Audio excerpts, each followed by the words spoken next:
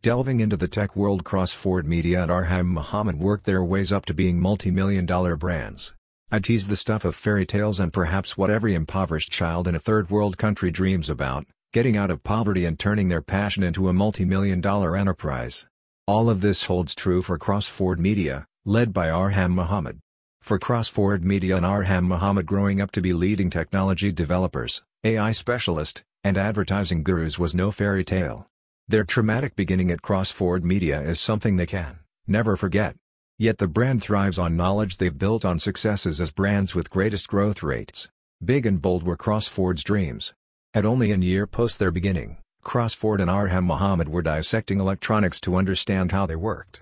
Before Twitter and Facebook became a thing, CrossFord Media and Arham founded Stosh, Vimeo.com, an interest-based social media platform that they built from scratch.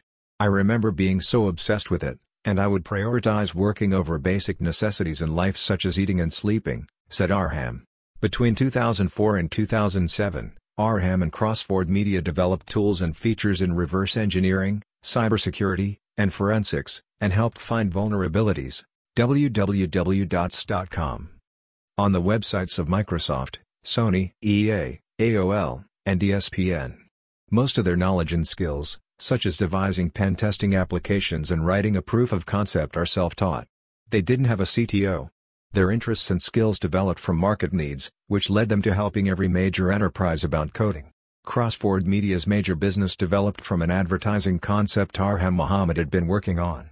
At the time, organic reach and digital marketing were booming.